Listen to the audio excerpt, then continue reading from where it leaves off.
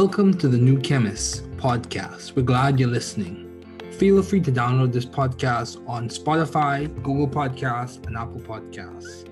Here on the New Chemist, we discuss chemistry, which simply put is the science of change, as well as the other sciences, careers, community, research, and COVID-19.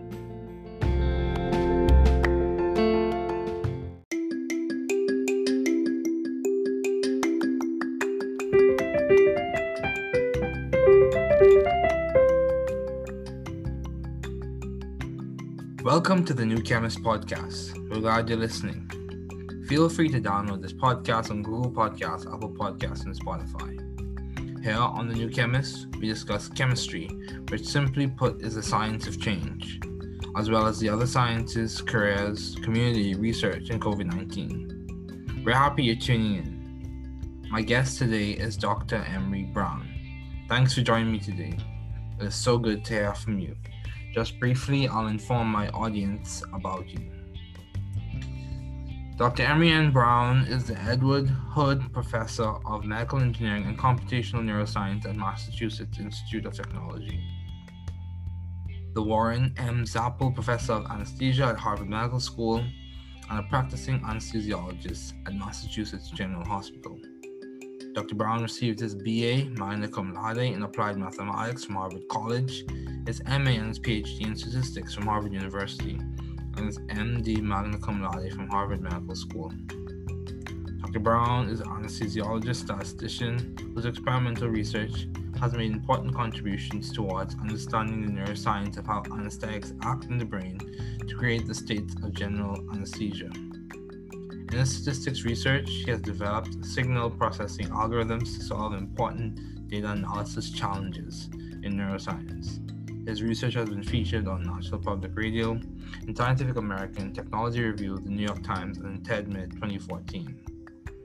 He serves as the director of the Harvard-MIT Health Sciences and Technology Program, the associate director of the Institute for Medical Engineering and Science at MIT, an investigator at the Picora Center for Learning and Memory, Department of Brain and Cognitive Sciences at MIT.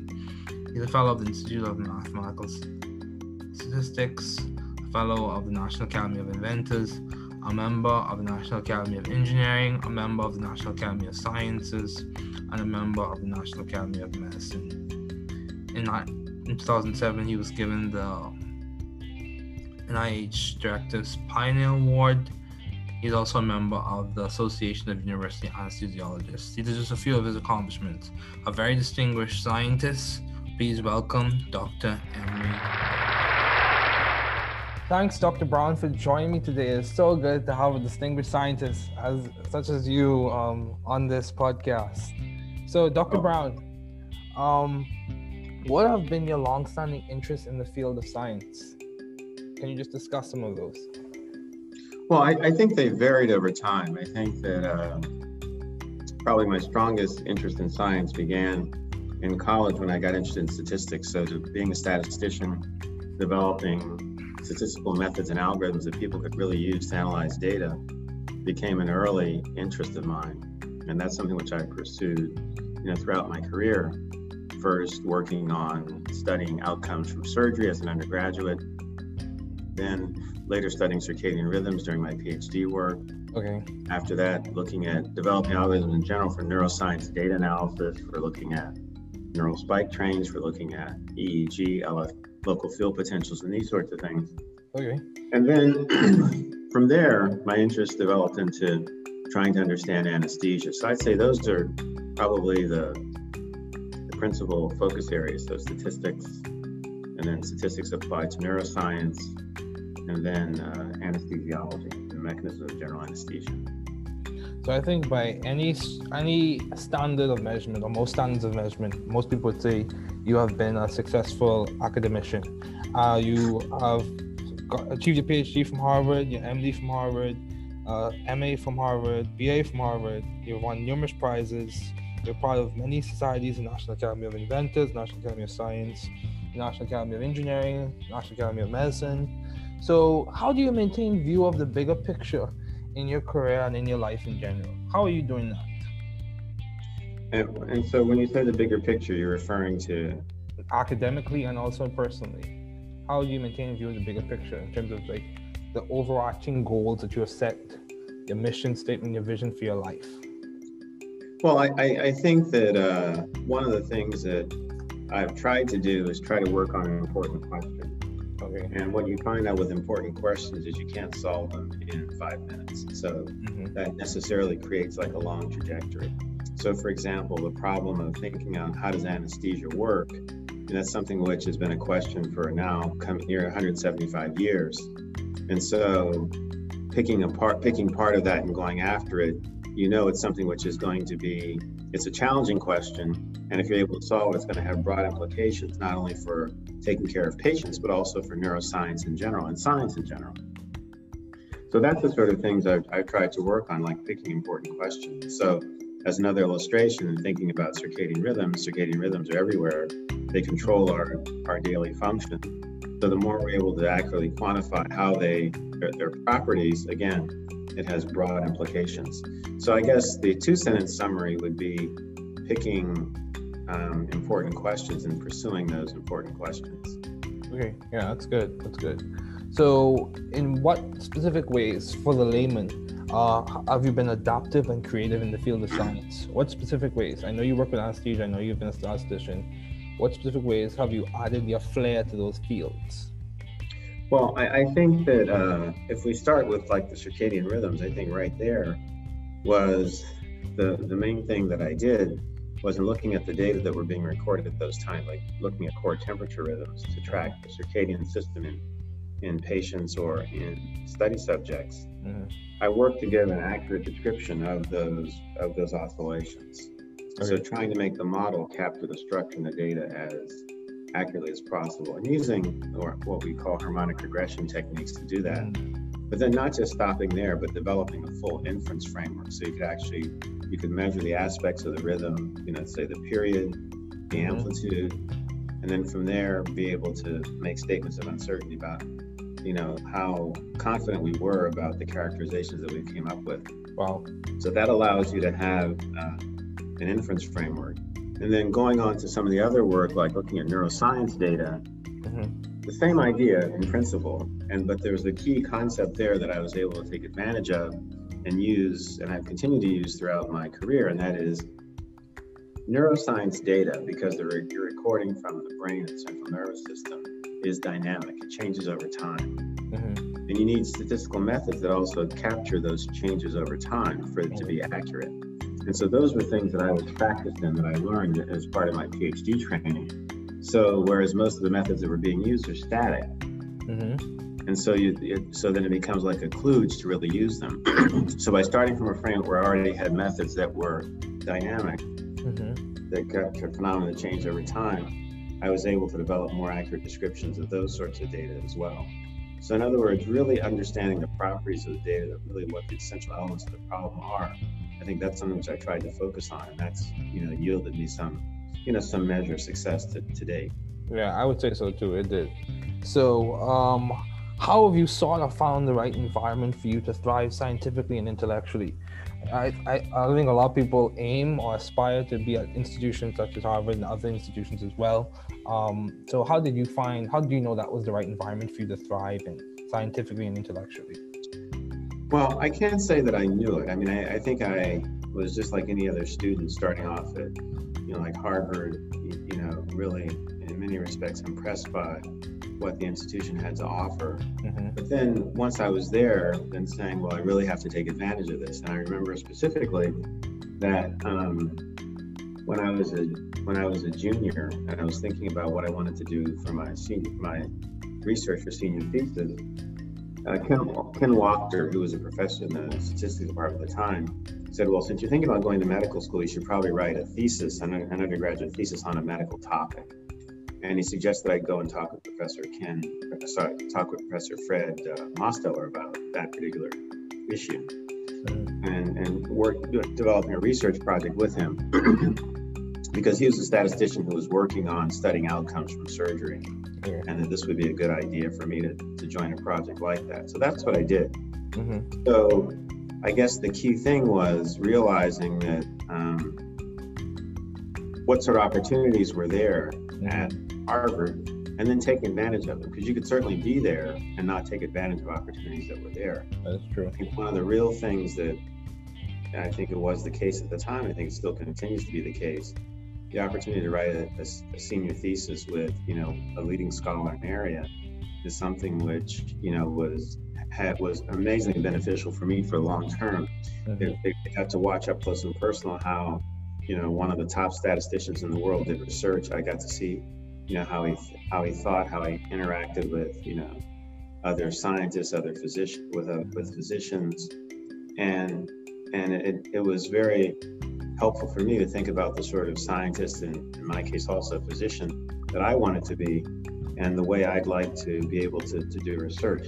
And being very specific, one thing about Professor Mosteller was that he could work with anybody. He could work with the best statisticians, the top physicians, graduate students, postdocs, but he could also work with undergraduates like me. And so having, just basically seeing that, and I can honestly say that's something I've tried to emulate. Oh, wow. That's good. That's definitely good. So, you speak about your desire to attend medical school in your junior year. So how did you delineate or decide between MD, PhD, or MD? Because I think that's a challenge that a lot of people encounter. How did you differentiate whether you want to choose MD, PhD, or MD? Well, I think what happened was I knew when I came to college that I wanted to go to medical school. That was for sure. Okay. And I can't remember exactly whether it was in my sophomore year or earlier that I decided I wanted to do a PhD also. Okay. And once I really fell in love with statistics, which was between sophomore and junior year, I decided I wanted to do my PhD in statistics, because I just I really liked statistics. It was just very powerful paradigm, very powerful framework, was and still is.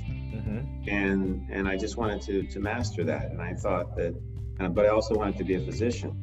And I thought, as opposed to just compromising and doing one or the other, why not do both? And that was how I just made the decision, which was a fairly avant-garde idea at the time, because when I entered the Harvard MD PhD program, nobody had done a PhD in statistics before. That was a rather new idea. There's a new idea there, but also in other programs in the country, because it was people looked at me with a lot of surprise when I said that's what I wanted to do my PhD in. But it was very clear to me that, medicine was a field that had a lot of uncertainty, a lot of data, and even more now. And having people who are formally trained in how to quantify that uncertainty and make decisions on uncertainty just seemed like a natural path. And that's what I just decided to do. Yeah, that's good. That's good. So given all your responsibilities and accomplishments, Dr. Brown, how do you maintain a balanced life? Or how do you strive to maintain balance? Well, it's I think, family is first. There's no question about that. Yeah. And, the accomplishments are basically, fun, and they have no luster, if your family isn't well taken care of and your family isn't happy. So, we spend a lot of time, on, downtime on the weekends, vacationing, during the summer, spring, when the kids were younger, sort of making sure we took, vacations during the 4 seasons. And, my wife, like me, likes to travel. So and very often if I have trips to various places to give lectures, we turn them into sort of family outings also. Okay. So by doing that, it's made it possible to, pursue activities that are relevant to my career, but also to make sure that, I'm not losing sight of my family. Yeah, that's good. Priorities, having priorities. I've heard that in several interviews that having priorities that they do complement to maintaining balance. So what would you attribute to your success as a pioneer in the field, Dr. Brown? What would you attribute, what characteristic, what was it your upbringing as a child? Was it your time at Harvard, or was it your belief system, your perspective on life? What would you say has complements your success as a pioneer in the field? Will it be mentorship? I think that my parents and my family deserve tremendous credit for, sort of setting me on the right track. And so, for example, both of my parents were teachers. They felt that education was very important. Okay. Anytime I wanted to do something or pursue something, they were always behind me. And then, my brothers were always very, very good in school also. Okay. And so people would always say, well, you're going to be as good as your brother, sort of things. That also created a certain amount of incentive. But not only my brothers, but my cousins too. They were also really very good in school. And so in other words, there were a number of sort of role models around, which Wow. I don't think we use that term then, we didn't think of them that way, but there were people you wanted to be like. So now we would call them role models, right? Okay. But, one of my cousins, Robert Brown, who went to, Carnegie Mellon, was a star basketball player, honor student, and he was always sitting around reading books, during the summer. I mean, that's the image that I had of him. Or one of my cousins, who was, when we were kids, was teaching us lines from HMS Pinafore, that sort of thing. Wow. And so the idea, so being smart was cool, essentially. I think I really remember that idea.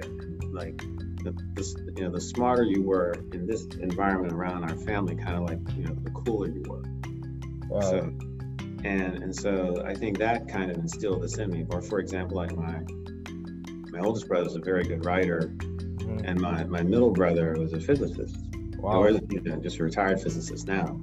So again, it didn't seem like that at the time, but they were implicitly setting bars, for me to try to jump over. Wow. Just by what they were doing, by example. So I think those are the origins, and then realizing once you had opportunities, you took advantage of them. Yeah. Then you have some serendipity. You have some people who realize that you have, potential, and they try to help you realize it. Like my language teacher at Exeter, Mr. Baggio, who spoke like 5 languages, and so I wanted to be like Mr. Baggio, try to be as proficient in as many languages as he was. Yeah. Or for example, when I was an undergraduate at Harvard, one of the anesthesiologists there, Dr.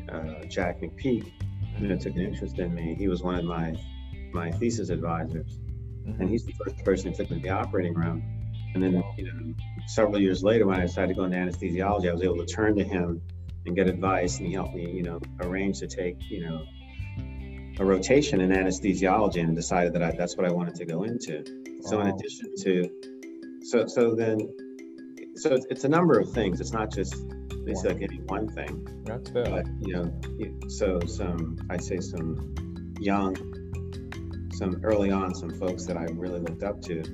Later on, some folks who realizing and acknowledging my potential, who helped me out, and I was very grateful for that. Wow, that's powerful. Yeah, so you spoke, and from my understanding, it seems like you grew up in a culture of excellence. Of course, I'm sure there were things that could have been improved on, but you said you grew up in an environment where it seems like everyone was pursuing excellence. What would you say? Would you say it was your parents or their brothers and sisters that contributed to that? Oh yeah. For example, so my mother's family grew up in Pittsburgh, and my mother and her older sister. So my mother was one of 7 children. Okay. And so she was the second oldest, and her sister was extremely smart. Okay. Her older sister. My mother's extremely smart. She graduated from high school when she was 16. Wow. I remember my uncle, who was the next one in line, the third one, was saying to me, he says, your mother and your aunt Anita made it hard for me because they had done so well in school. I had to do well too. That sort of thing. Okay. And, on the other hand, my father was very industrious. I mean, he was someone who was orphaned. He was 14. He and his brother had lost both his parents. They were raised by their grandfather.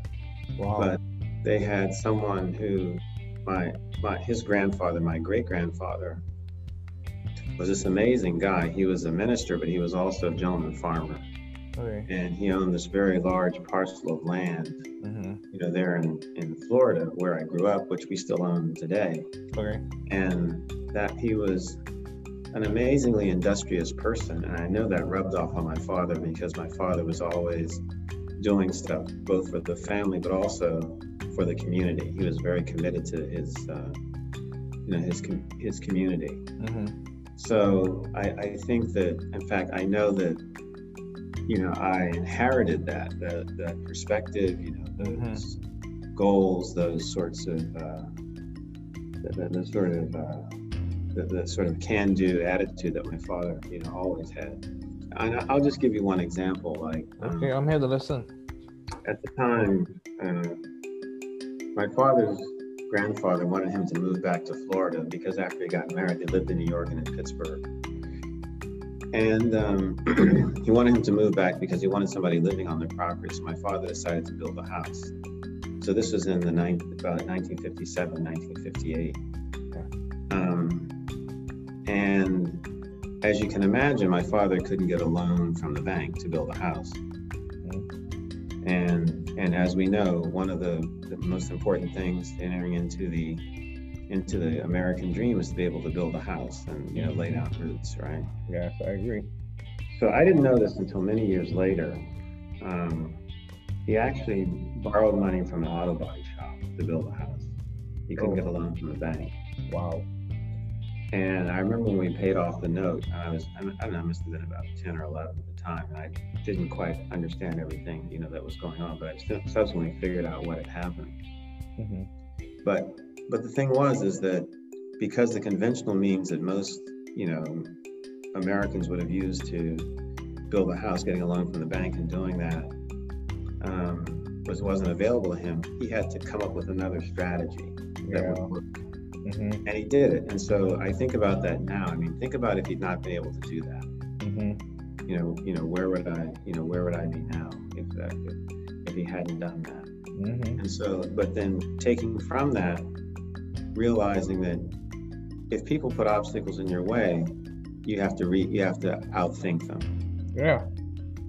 I mean, and I've seen myself do that, like on a number of occasions. But that was probably one of the most, concrete examples, because the people at the bank couldn't believe that an African American would want to build like a real house, like a solid, 3-bedroom, 2.5 bathroom, living room, Florida room, outside porch, house. They figured we just had some idea of like a little shanty or something like that in mind. But that was far from what my father had imagined, because he had studied industrial arts in college, so he knew how to build things. Okay. And with the help of his brother and his uncles, they actually built the house. Wow, that's good. Yeah. Wow. I'm learning a lot, Dr. Brown. So, how have you maintained vision and teamwork in your environment, in your lab, in your workspace in Mass General? How do you maintain vision and teamwork? How do you make sure that everyone's collaborating and seeing the big picture and trying to answer those important questions that you mentioned? I think there are two things. I think one, you look for cool problems, okay, and you get people excited about cool problems. I think that's the starting point. Mm-hmm. And then you let people loose and let them use their creativity to start working on it. You guide them. Mm-hmm. But at least this is what I like to do. I like to guide people to help them solve problems, and then pitch in, when they need my help, because it helps them to develop their creative capacities and bring them to bear on a problem. Mm-hmm. I think that's probably the most important thing, and also making it fun. I mean,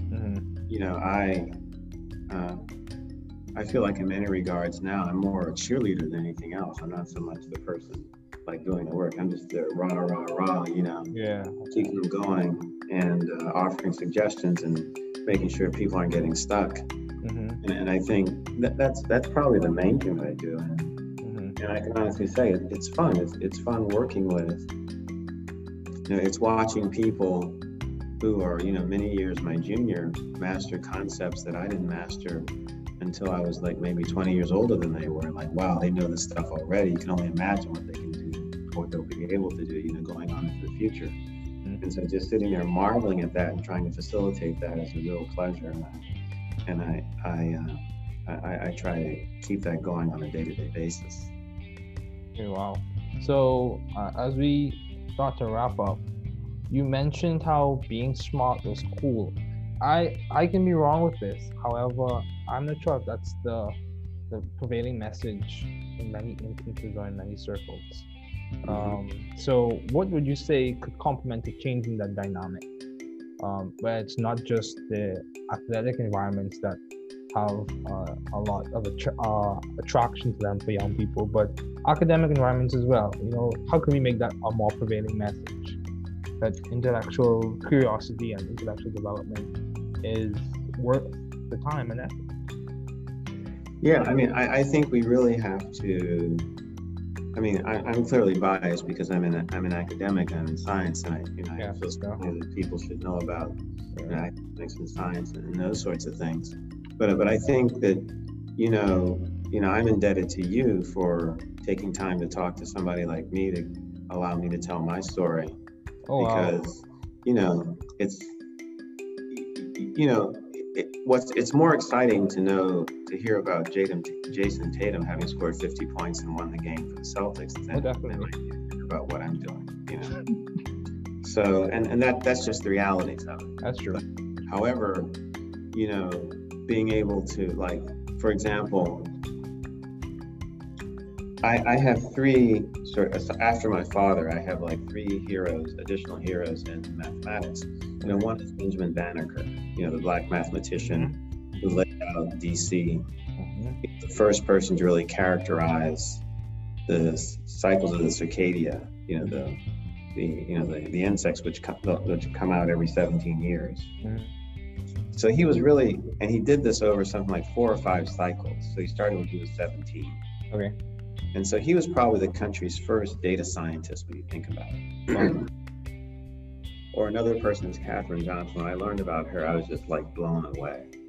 Basically the woman mathematician, African-American woman mathematician, who worked out the flight trajectories for the early Mercury and I think also Gemini space missions. I mean, just think about it. She did the calculations by hand. Yeah, that's true. I mean, that's just like unreal. And the third person who actually had the good fortune to meet is David Blackwell. He was African-American professor at Berkeley, University of California, Berkeley, professor of statistics. I mean, just like an amazing mind, soft-spoken, just totally respected because he was just so brilliant. First African-American elected to the National Academy of Sciences in 1964. So more than 100 years after the Academy was actually set up, the first African-American was elected, it was he. So, I think about, people like that, and I'm saying, gosh, if I can be anything like those guys, so, I clearly the accomplishments of LeBron James or Magic Johnson are the things that, are often talked about, but like in my realm, I see somebody like these people, and they're my heroes, and those are the people I aspire to be like. Yeah, that's good. So, as we conclude, do you have any advice to those wanting to pursue the field you are currently working in? So, budding scientists, what advice would you give to those wanting to pursue the field you are currently working in? Whether it be statistics or medicine or just a PhD in general? I think that try to get involved and gain experience early. Okay. I can tell you, I get letters almost every day from students asking to come and work in my group. Okay. Literally, and of different ages, all the way from junior high school, up through, high school, college, postdocs. And I'm amazed at what some of these students have told me they already know. Some of them are from the United States, some are not. They're from outside, from basically, effectively the 4 corners of the earth. And so, but realizing that that's what people do and not being bashful about doing that. And if the first time you write somebody, you don't hear from them, no big deal. Keep going if you want to, right? Because it's you're trying to create, because all you need is one opportunity to sort of get your foot in the door. And once you have that and you realize, the other opportunities will open up. And you can see that this is something that students from a number of different backgrounds are actually doing now. I think that students in general, particularly perhaps underrepresented minority students, feel free to take the same approach. I agree, completely agree. So what has been some of the most beneficial advice you have received, Dr. Brown, as we conclude, what is the most beneficial advice or piece of the beneficial advice you received either from your parents? As you mentioned, they were very industrious and intelligent. Even from your colleagues or professors. What has been some of the most beneficial advice you've ever received? Whatever works. The most, I think a number of things. I think, just in watching like my parents, just like working hard and also, but then encouraging intellectual pursuits, Mm-hmm. And I think I certainly have picked up on that and tried to amplify that. I just remember my mother saying at one point, like I told you, she was extremely smart. Mm-hmm. And, it was very clear she lived vicariously through us, the things that we were able to accomplish, not only me, but my brothers as well. Mm-hmm. And at one point, in sort of a more candid moment, she said, if I had had opportunities, I'm sure I could have been, a lot more than I am now. Yeah, I've heard that same sentiment from and that, that kind of stuck with me and just sort of said, well, I have an obligation to try to be as successful as I possibly can because my mother made it possible for me to get to where I am now. Mm-hmm. And she sacrificed a lot to be where she was. And I should basically do the same thing. And then a complimentary idea. I just remember my uncle saying once that, it never hurts to be nice. Mm-hmm. And so if you can help somebody, why not? I know, right? Just that simple, not deep, but just, yeah. And it can take on many forms. It can just be meeting someone on the street to helping someone with their career. So mm-hmm. I think somewhere in there is some of the best advice I've received. There are probably other things, but they don't come to mind right now. That's fair. Well, Dr. Brown, thank you so much for joining me today. It was good to have you on. Oh, thank you very much for having me, Dave. I really appreciate it. Chemistry field highlights. Femtochemistry. So surveying the literature and looking at the work of Yoshitaka Tanamura, Koichi Yamashita, and Philip A. Anfinrod, we embark on a new discussion, femtochemistry.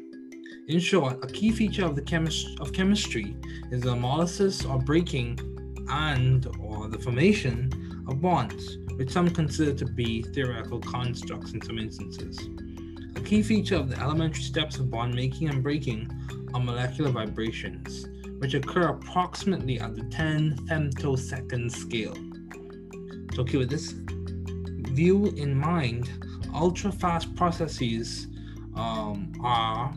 is a phrase that can definitely describe chemical reactions and has been umbrellaed or covered or falls under the term femtochemistry. Chemistry conceptual developments.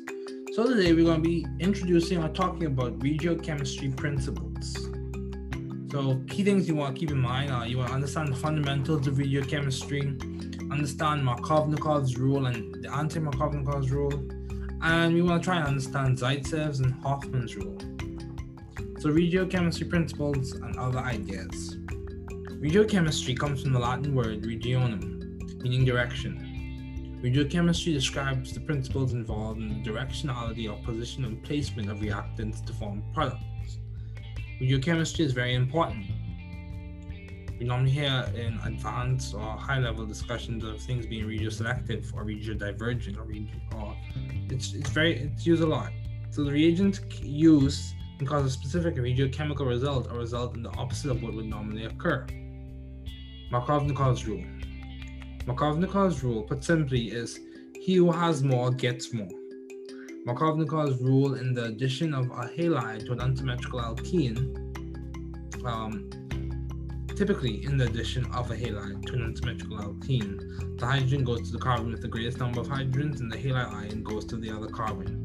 In another way, this rule states that the halide adds so as to form the more stable carbocation intermediate.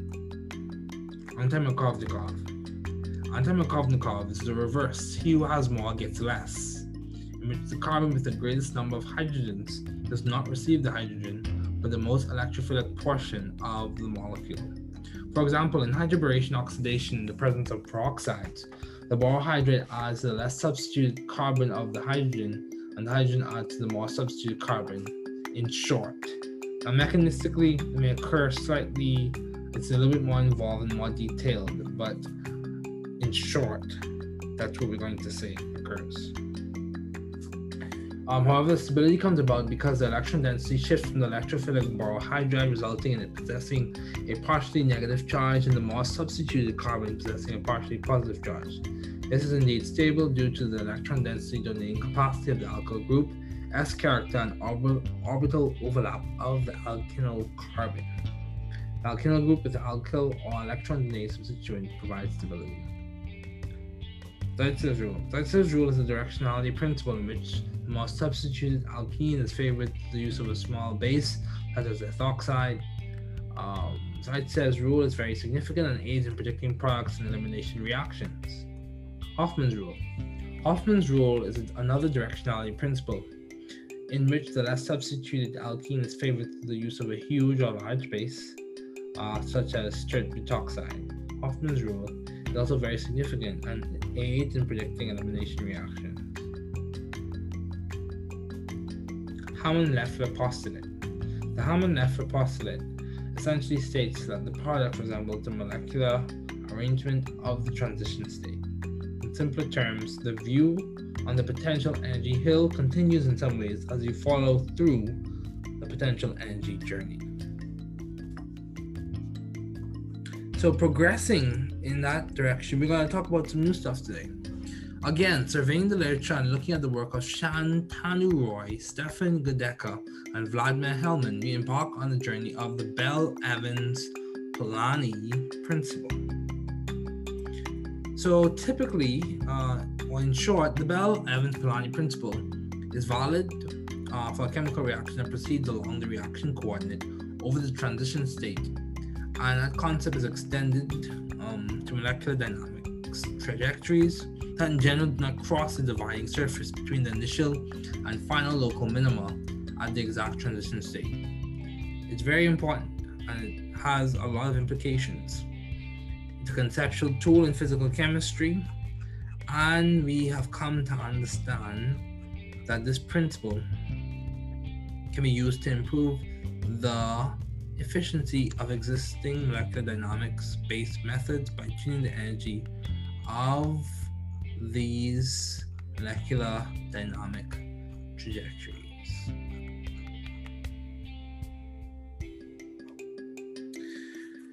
Along with that, we'll be discussing the Dimroth principle or Dimroth rearrangements. These are frequently encountered in heteroaromatic chemistry and was first recognized in the triazole series. This term was coined in 1963 as a convenient way of referring to the isomerization proceeding by ring fission and subsequent recyclization, whereby a ring nitrogen and its attached substituent exchange place with an amino group in a position alpha to it.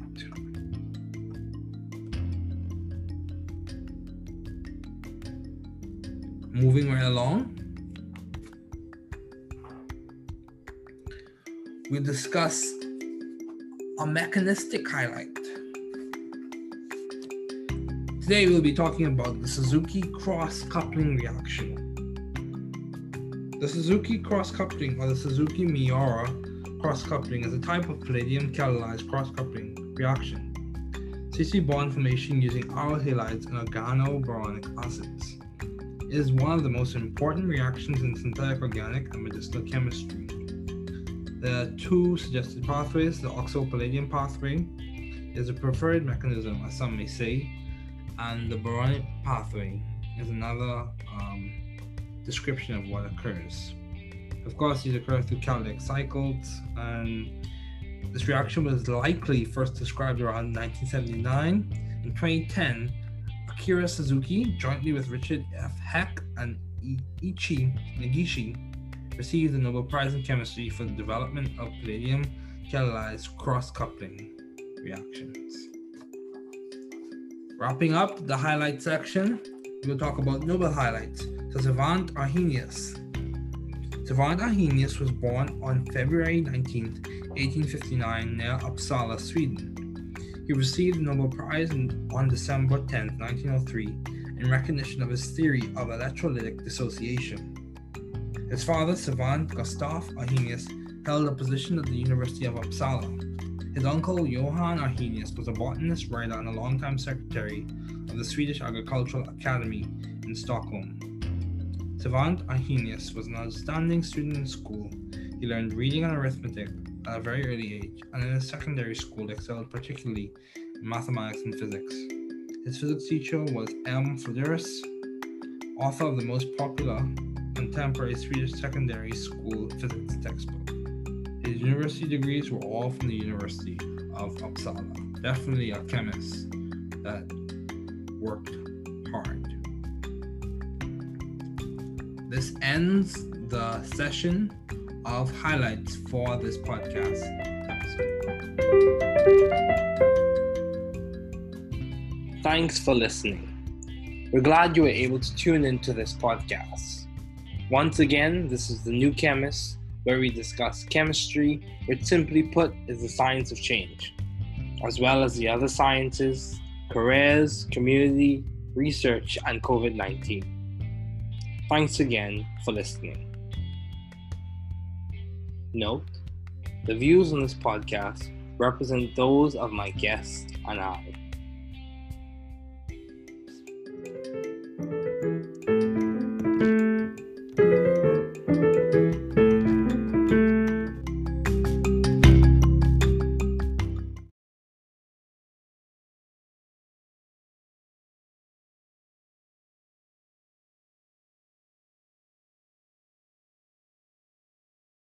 Entretien entre David Ferguson, AMRSC-AMRSB, producteur et hôte de podcast, et Dr Emery Brown, MD, PhD. Édouard Capot, professeur de médical ingénierie et informatique neurosciences à Massachusetts. David Ferguson. Mon invité aujourd'hui est le Dr Emery N. Brown. Merci de m'avoir rejoint aujourd'hui. C'est si bon de vous entendre. Juste brièvement, je vais informer mon auditoire de vous. Le Dr Emery Brown est professeur Édouard de génie médical et de David Ferguson. Le professeur Warren Monsieur Zapple d'anesthésie à la Harvard Medical School et un anesthésiste praticien au Massachusetts General Hospital. Le Dr Brown a obtenu son BA, Magnum Cum Laude, en mathématiques appliquées du Harvard College, sa maîtrise et son doctorat en statistique de l'Université de Harvard et son MD Magna Cum Laude de la David Ferguson. Le Dr Brown est un anesthésiologiste, statisticien dont la recherche expérimentale a apporté d'importantes contributions à la compréhension des neurosciences sur la façon dont les anesthésiques agissent dans le cerveau pendant l'état d'anesthésie générale. Dans ses recherches en statistique, il a développé des algorithmes de traitement du signal pour résoudre d'importants défis d'analyse de David Ferguson. Ses recherches ont été présentées sur National Public Radio, dans Scientific American, Technology Review of the New York Times et TED-Med 2014. Il est co-directeur du Harvard Me Health Science and Technology Programme, directeur associé de l'Institute for Medical Engineering. David Ferguson. Département du cerveau et des sciences cognitives, OMI. Il est membre de l'Institute of Mathematical Statistics, membre de l'Académie nationale des inventeurs, membre de l'Académie nationale d'ingénierie, membre de l'Académie nationale des sciences et membre de l'Académie. David Ferguson. En 2007, il a reçu le Nice Directors Pioneer Award. Il est également membre de l'Association des anesthésistes universitaires. Ce ne sont là que quelques-unes de ses nombreuses réalisations. Un scientifique très distingué. Veuillez accueillir le Dr Emery. David Ferguson. Merci, Dr Brown, de m'avoir rejoint aujourd'hui. C'est tellement bien d'avoir un scientifique distingué, comme vous, sur ce podcast. Alors, Dr Brown, quel a été votre intérêt de longue date pour le domaine de la Dr Emery? Eh bien, je pense qu'ils ont varié dans le temps. Je pense que mon plus grand intérêt pour les sciences a probablement commencé à l'université lorsque je me suis intéressé aux statistiques. Donc, En tant que statisticien, développer des méthodes statistiques et des algorithmes que les gens pourraient vraiment utiliser pour analyser les données est devenu un de mes premiers intérêts.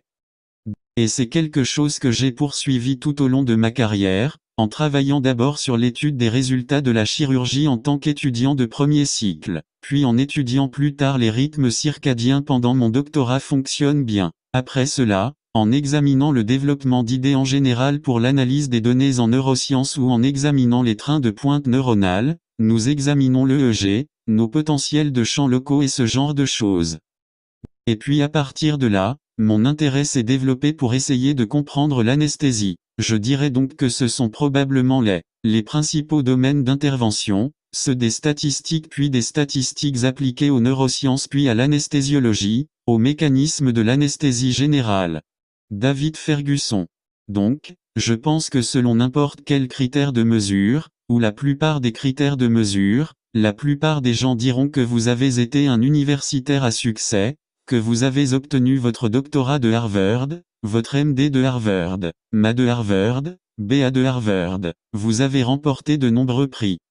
David Ferguson. Vous faites partie de nombreuses sociétés, la National Academy of Inventors, la National Academy of Science, la National Academy of Engineering, la National Academy of Medicine. Alors, David Ferguson. Comment faites-vous cela? Dr Emery. Et donc quand vous parlez de l'image plus grande à laquelle vous faites référence. David Ferguson. Académiquement et personnellement, comment maintenez-vous une vue d'ensemble en termes d'objectifs globaux que vous vous êtes fixés, de votre énoncé de mission et de votre vision de votre vie? Dr Emery. Eh bien, je pense que l'une des choses que j'ai essayé de faire est d'essayer de travailler sur une question importante. D'accord. Et ce que vous découvrez avec des questions importantes, c'est que vous ne pouvez pas les résoudre en 5 minutes. Donc ça crée forcément comme une longue trajectoire. Dr Emery.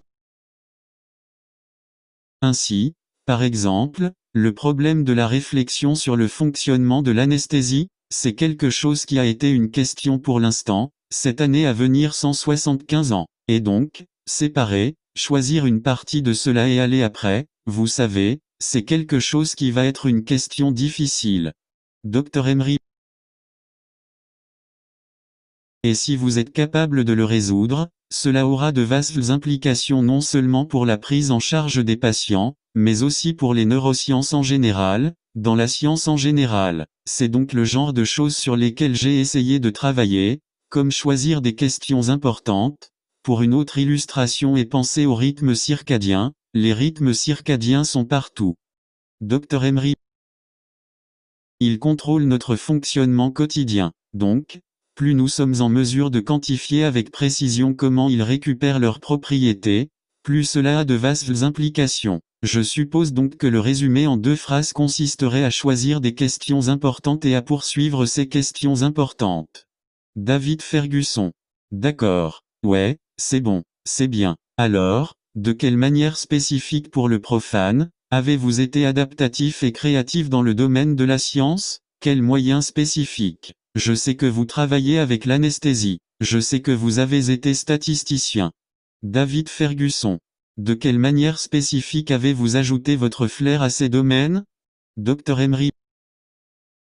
Eh bien, je pense que si nous commençons avec les rythmes circadiens, je pense que la principale chose que j'ai faite était de regarder les données qui étaient enregistrées à ce moment-là, comme regarder les rythmes de température centrale, pour suivre le système circadien, chez les patients ou chez les sujets de l'étude. Dr Emery. J'ai travaillé pour donner une description précise de celle de ces oscillations. Essayez donc de faire en sorte que le modèle capture la structure des données aussi précisément que possible, et en utilisant ce que nous appelons des techniques de régression harmonique pour le faire, mais pas seulement en s'arrêtant là, mais en développant le cadre d'inférence complet. Dr Emery. Donc, vous pouvez mesurer les aspects du rythme, disons la période, l'amplitude, puis à partir de là, être en mesure de faire des déclarations d'incertitude sur, vous savez, à quel point nous étions confiants quant aux caractérisations que nous avons trouvées. Dr Emery.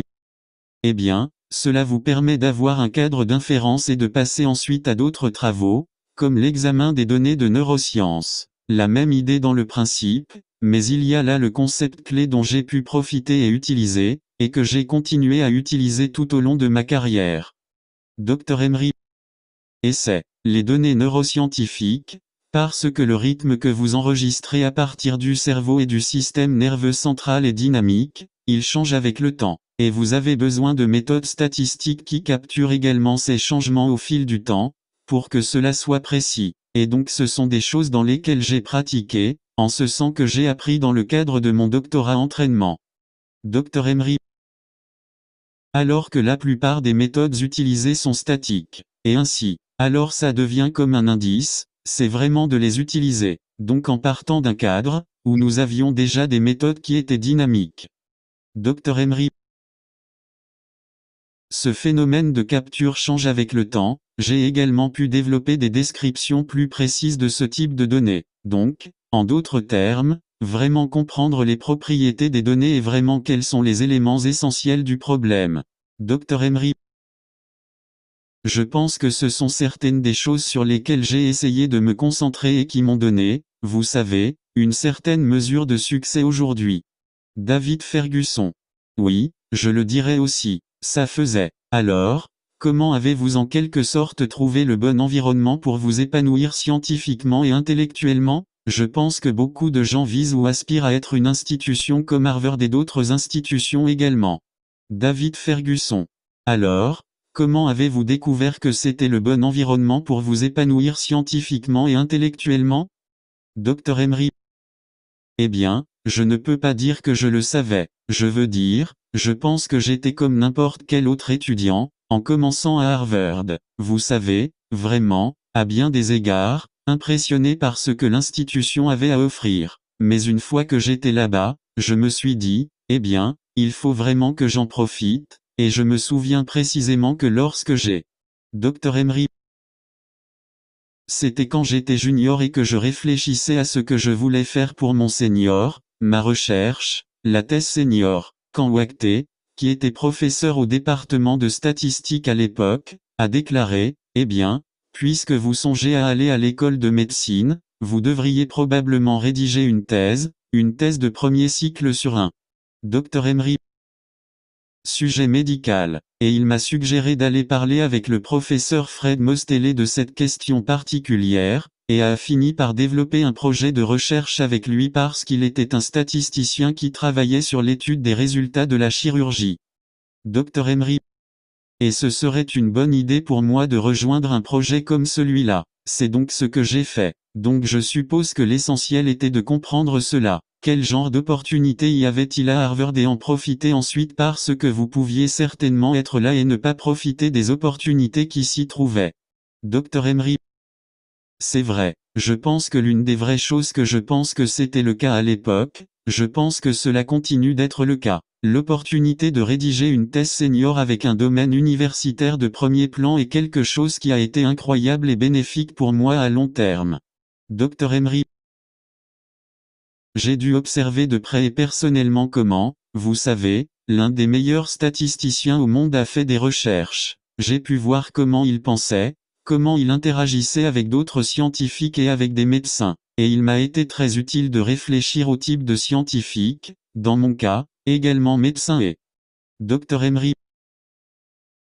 Je voulais être et la façon dont j'aimerais pouvoir faire des recherches et être très spécifique. Une chose à propos du professeur Mostellet était qu'il pouvait travailler avec n'importe qui, vous pouviez travailler avec le meilleur statisticien parmi les meilleurs médecins, étudiants diplômés, post-doctorants, mais vous pouviez aussi travailler avec des étudiants de premier cycle comme moi.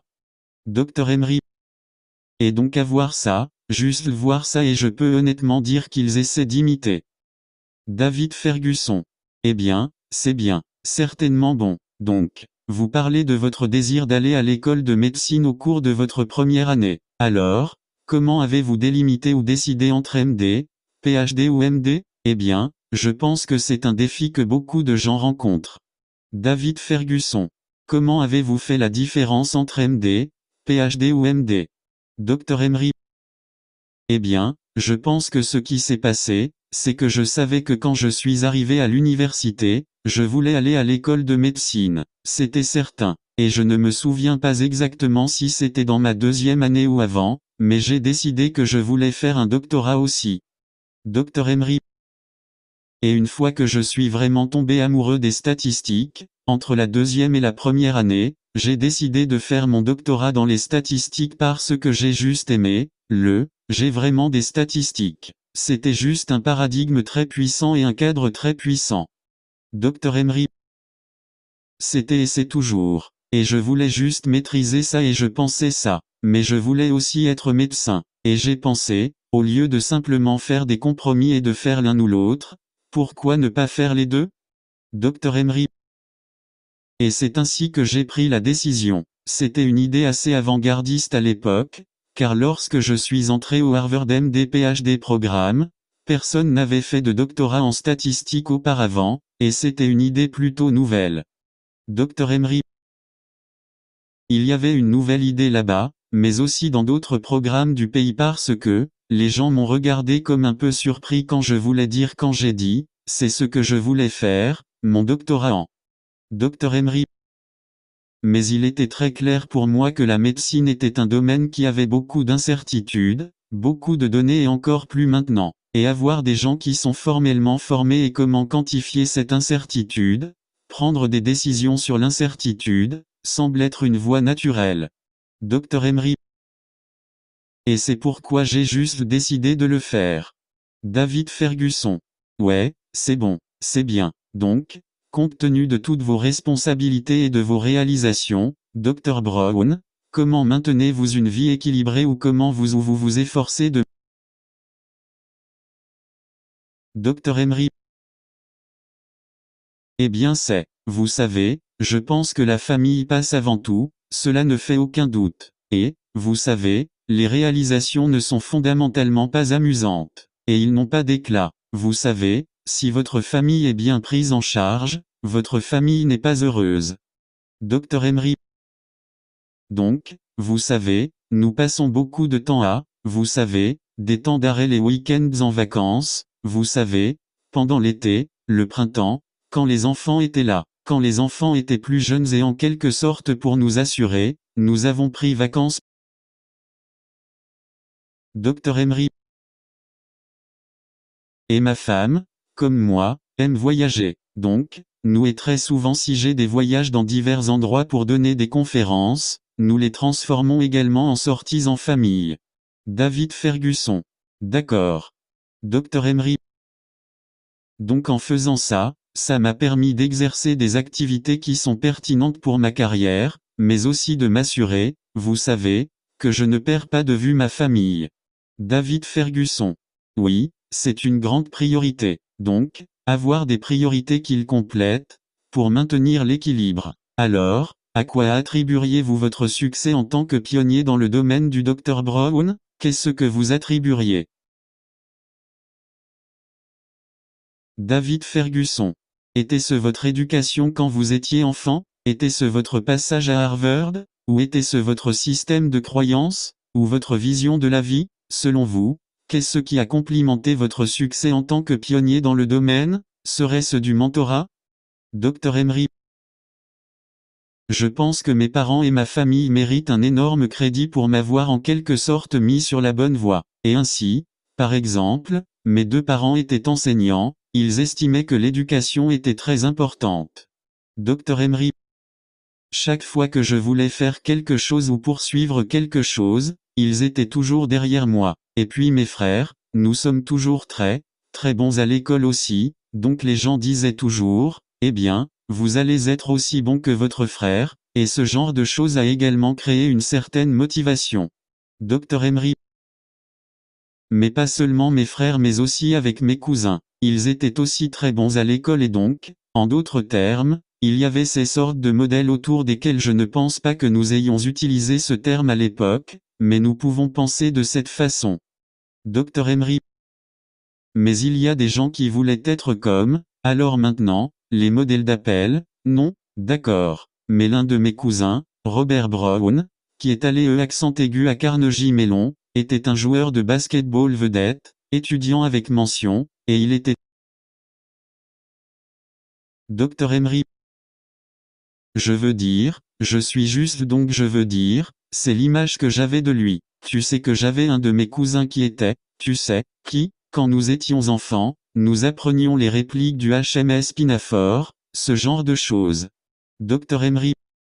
Et donc l'idée d'être intelligent était cool. En gros, c'était ça. Je pense que je peux vraiment me souvenir de cette idée comme ça. Tu sais, plus tu étais intelligent dans cet environnement et autour de notre famille, tu sais. Dr Emery.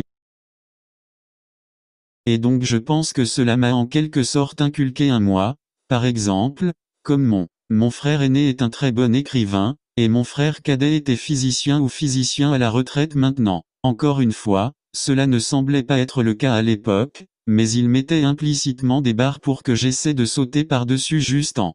Dr Emery. Ce qu'il faisait, par exemple. Donc je pense que ceci, je pense que ce sont les origines, puis en réalisant qu'une fois que vous avez eu des opportunités, vous en avez profité. Ouais. Ensuite, vous avez une sérendipité. Vous avez des gens qui réalisent que vous avez du potentiel et ils essaient de vous aider à réaliser cela, comme mon professeur. Dr Emery. A exoté, qui parlait 5 langues. Et donc je voulais être comme, vous savez, essayer de maîtriser autant de langues que lui ou, par exemple, quand j'étais étudiant à Harvard, l'un des anesthésistes là-bas, le Dr Jack Mpea, s'est intéressé à moi. Dr Emery. Il était l'un de mes directeurs de thèse, et c'est la première personne qui m'a emmené au bloc opératoire. Et puis quelques années plus tard, quand j'ai commencé à aller en anesthésiologie, j'ai pu me tourner vers lui et me faire conseiller, et il m'a aidé à m'arranger pour prendre. Dr Emery. Une rotation en anesthésiologie et j'ai décidé que c'était ce que je voulais faire. Donc en plus, alors, c'est un certain nombre de choses, ce n'est pas n'importe quoi. Alors certains pourraient dire des jeunes, certains au début, des gens que j'ai vraiment admirés plus tard, des gens qui, réalisant et reconnaissant mon potentiel. Dr Emery. Aide-moi. Et j'en étais très reconnaissant. David Fergusson. Waouh, c'est puissant. Ouais, donc, vous avez mis en place pour ma compréhension, il semble que vous ayez grandi dans une culture d'excellence. Bien sûr, je suis sûr qu'il y avait des choses qui auraient pu être améliorées, mais vous avez dit que vous avez grandi dans un environnement où il semble que tout le monde visait l'excellence. David Fergusson. Que dirais-tu? Diriez-vous que ce sont vos parents ou leurs frères et sœurs qui ont contribué à cela? Dr Emery.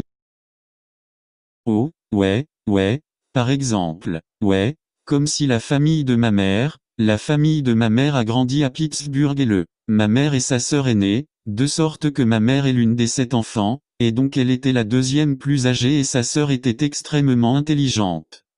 Dr Emery.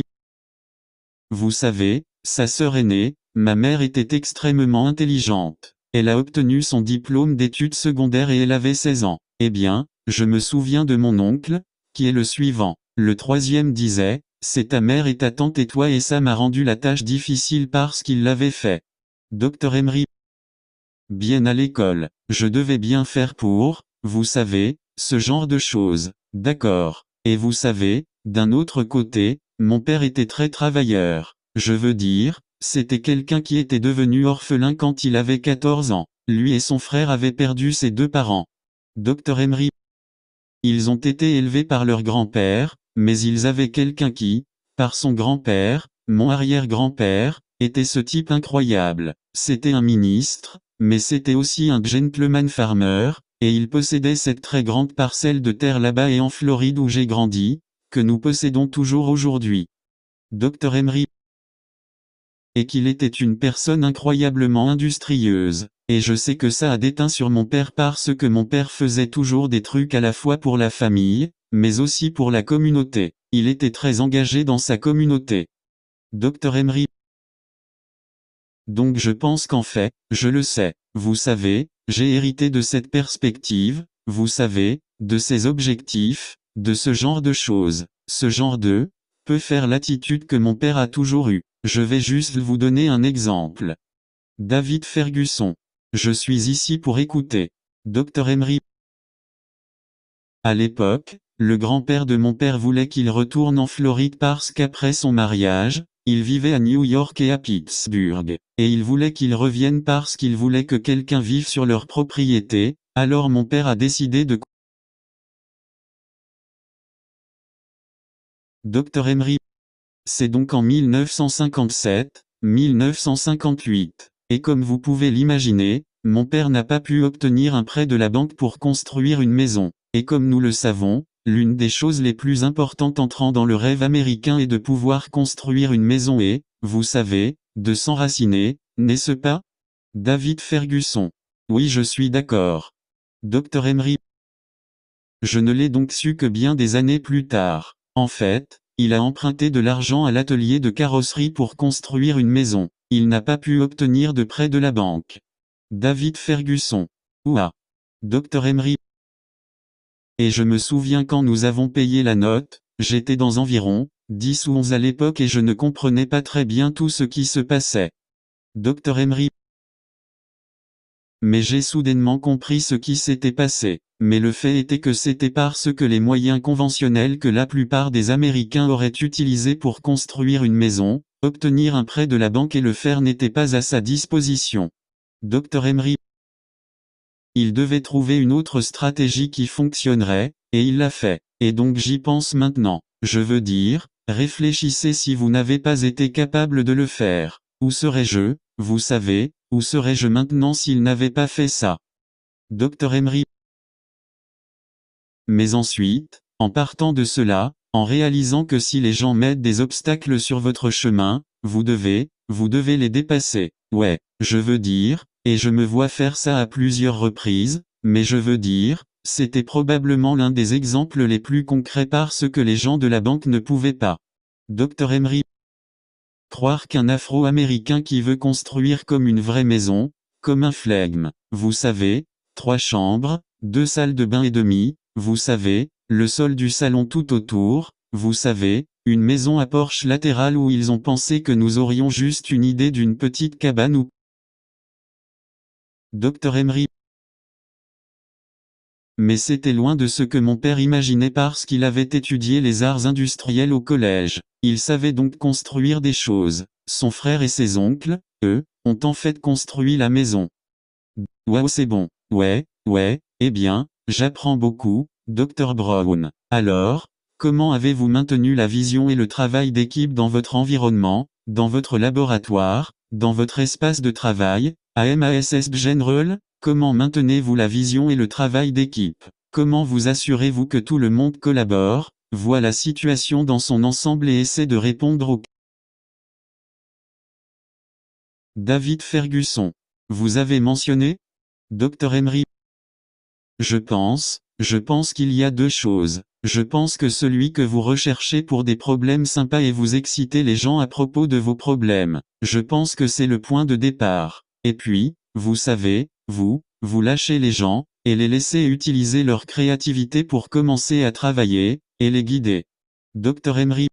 Mais c'est ce que j'aime. J'aime guider les gens pour les aider à résoudre des problèmes puis intervenir, lorsqu'ils ont besoin de mon aide, pour les aider à développer leurs capacités créatives et savoir les amener à se pencher sur un problème. Dr Emery.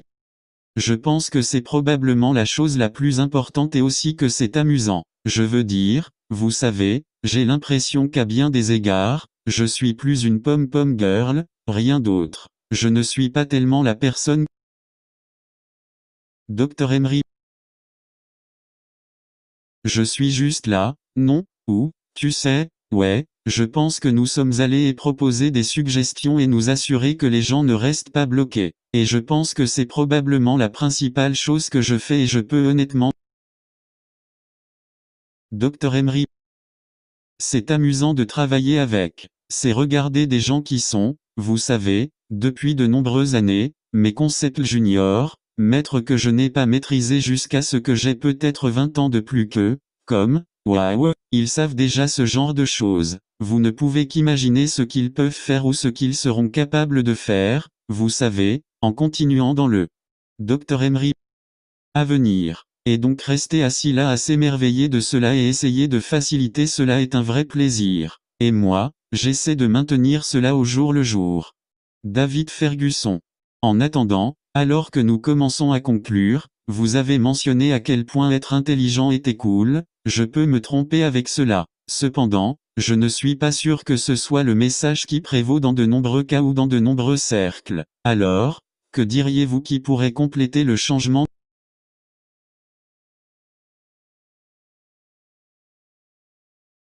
David Fergusson. Eh bien, il n'y a pas que les milieux sportifs qui attirent beaucoup les jeunes, mais aussi les milieux universitaires. Comment pouvons-nous en faire un message plus dominant? La curiosité intellectuelle et le développement intellectuel valent le temps et les efforts. Dr Emery. Ouais, je pense qu'on doit vraiment le faire. Je suis clairement biaisé par ce que je veux dire, je suis un universitaire et en sciences, et je sais que les gens devraient savoir des choses en sciences et ce genre de choses. Mais je pense que, vous savez, je vous suis redevable d'avoir pris le temps de parler à quelqu'un comme moi, de lui permettre. Dr Emery. Moi de raconter mon histoire. David Fergusson. Oh wow. Dr Emery. Parce que vous savez quoi, c'est plus excitant de savoir que Jason Tatum a marqué 50 points et remporté le match pour les Celtics. Dr Emery. Vous savez, alors et c'est juste la réalité. David Fergusson. C'est vrai. Dr Emery. Cependant, vous savez, pouvoir aimer, par exemple, j'en ai 3 après mon père, j'ai comme 3 héros, des héros supplémentaires et des mathématiques. Un Benjamin Banneker, le mathématicien noir de décès. Il a été le premier à vraiment caractériser les cycles de ces circadies, ces insectes qui sortent tous les 17 ans. Dr Emery.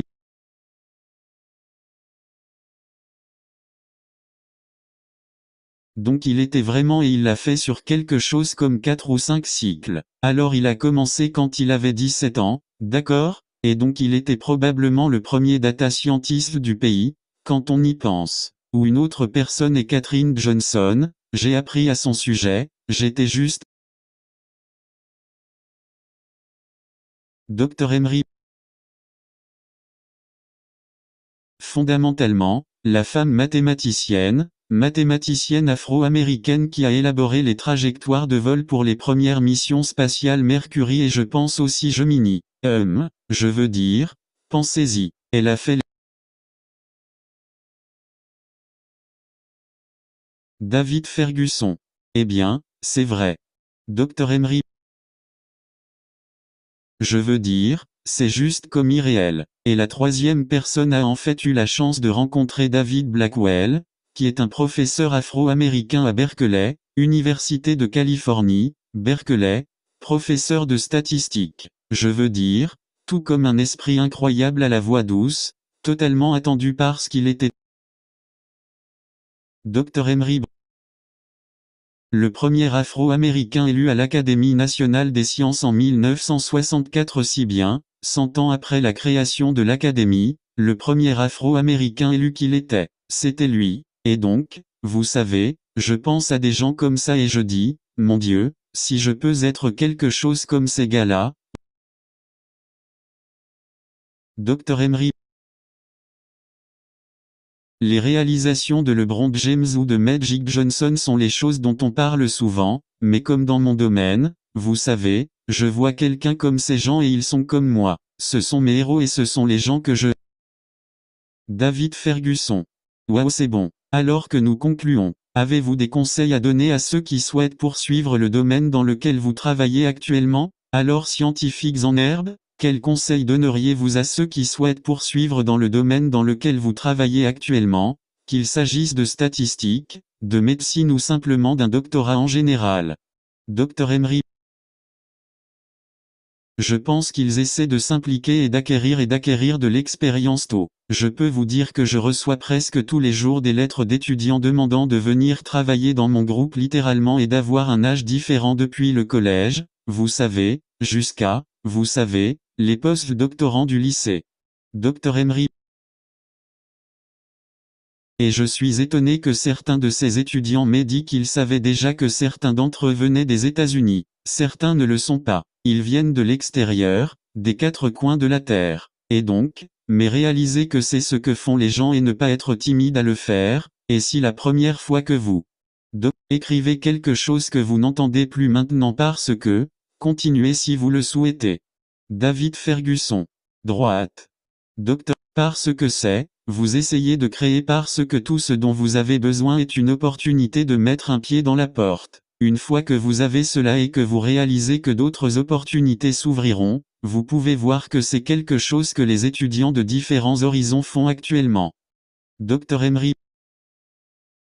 Et je pense que les étudiants en général, en particulier peut-être les étudiants des minorités sous-représentées, sont libres d'adopter la même approche. David Ferguson. Je suis d'accord, complètement d'accord. Alors, quels ont été les conseils les plus bénéfiques que vous ayez reçus, Dr Brown? En conclusion, quel a été le conseil ou le conseil le plus bénéfique que vous avez reçu de vos parents? Comme vous l'avez mentionné, ils étaient très industrieux et intelligents, même de la part de vos... David Ferguson. Quels ont été les conseils les plus bénéfiques? Dr Emery.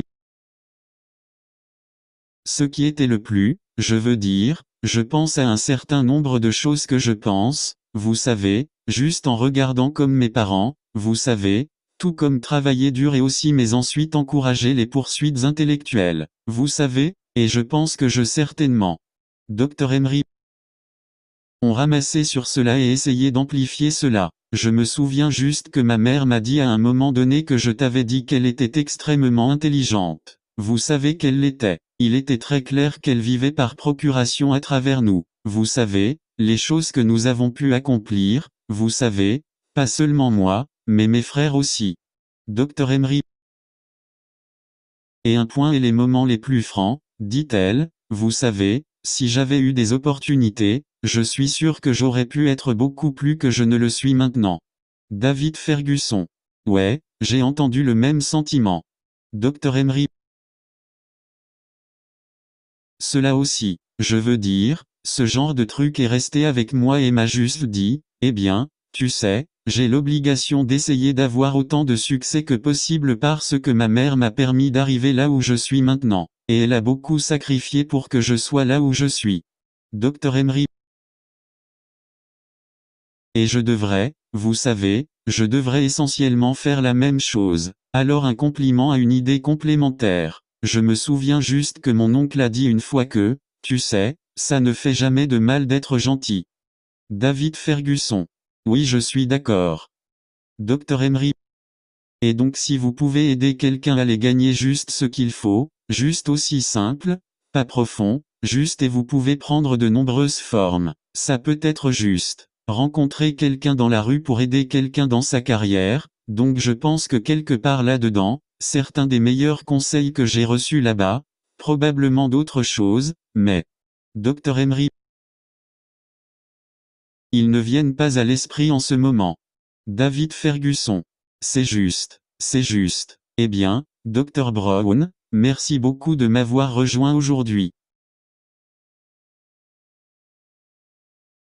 Dr Emery. Merci beaucoup de m'avoir invité, David. J'apprécie vraiment cela.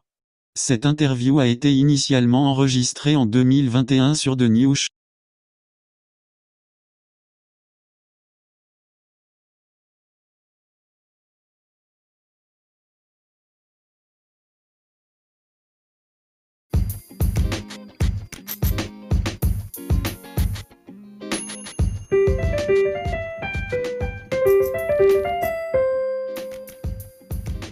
Thanks for listening. We're glad you were able to tune into this podcast. Once again, this is The New Chemist, where we discuss chemistry, which simply put is the science of change, as well as the other sciences, careers, community, research, and COVID-19. Thanks again for listening. Note, the views on this podcast represent those of my guests and I.